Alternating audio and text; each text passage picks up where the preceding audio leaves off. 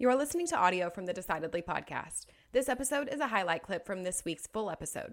To listen in on the complete conversation, see the show notes for the link to the complete show. You can help us out by leaving us a 5-star review wherever you listen to podcasts. We appreciate every bit of your support.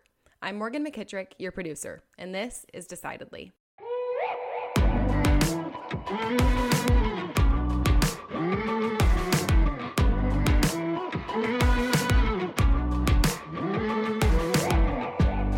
Yeah. As a leader, me having very specific values for my company, it moderates my own behavior as much as it moderates anybody's behavior in the company. As the leader, you should be living your values.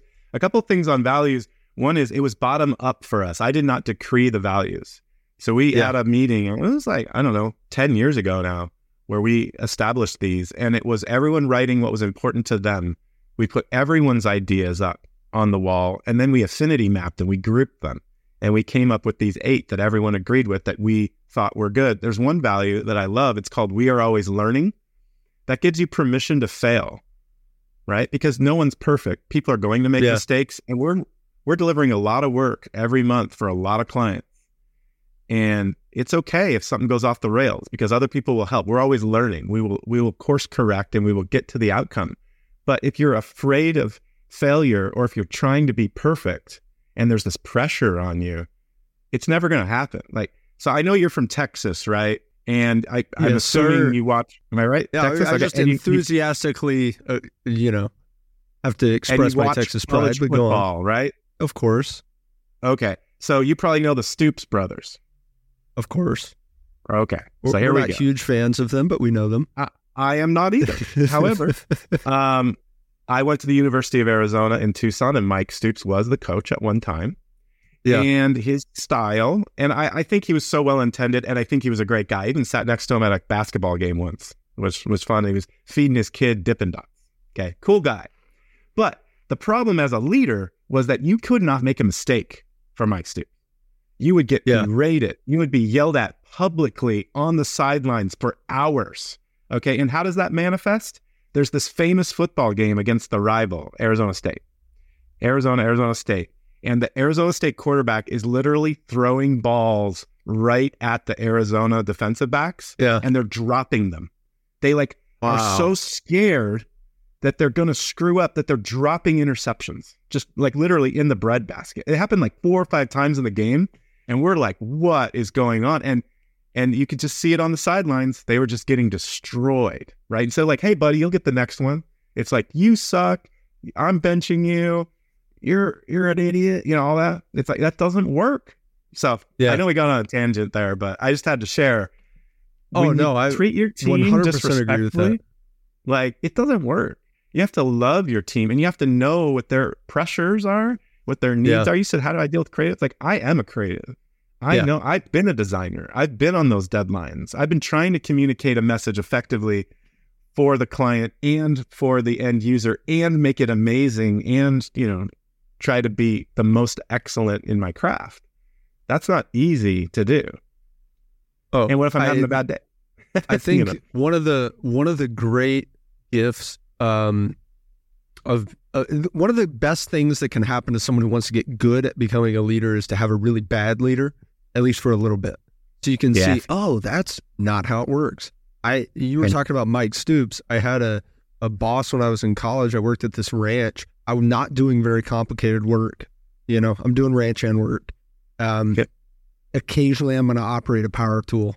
Occasionally I'm going to drive a tractor. It wasn't, we weren't doing algebra. And she was so mad every day, always. And if I ever needed help, she would say, and she's like a 75-year-old lady, I need to come out there and do it for you. I'm like, no, you don't have to wrangle these calves for me. I can figure it out.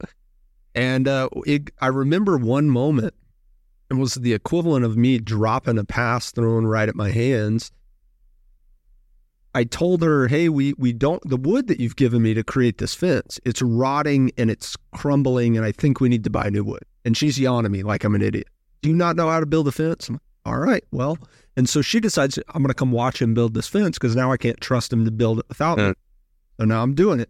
And I'm so nervous about making a mistake in front of her that I took a nail put it in this fence and smack the hammer with it backwards. I smacked the back end of the hammer. I forgot how to use a damn hammer because she was breathing on my neck so bad. And it was crazy. Like, that was it. Like I couldn't work there anymore.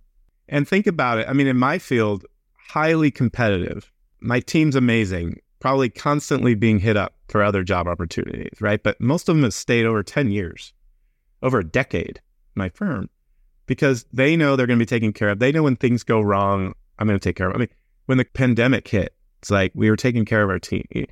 So you have to have this permission to fail. You have to have this love or appreciation from your company or your leader so that you feel that you can go to war every day, go to battle and do great things, right? And then when you do great things, you're appreciated and validated for that. Yeah. Like those are real things that really matter.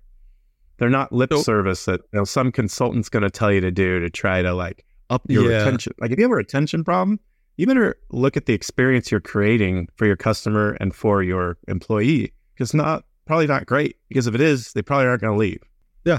People don't leave to get paid more.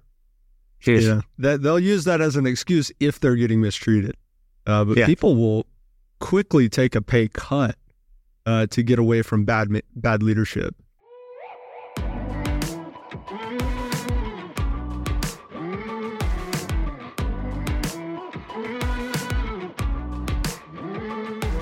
Thanks for making the great decision to listen in to this week's episode highlight.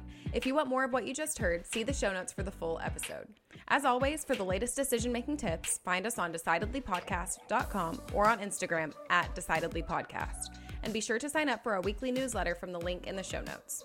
Don't forget to leave us a 5-star review as well. We read all of your comments, so if you learned some decision-making tips today, let us know. Until next time, this is Decidedly.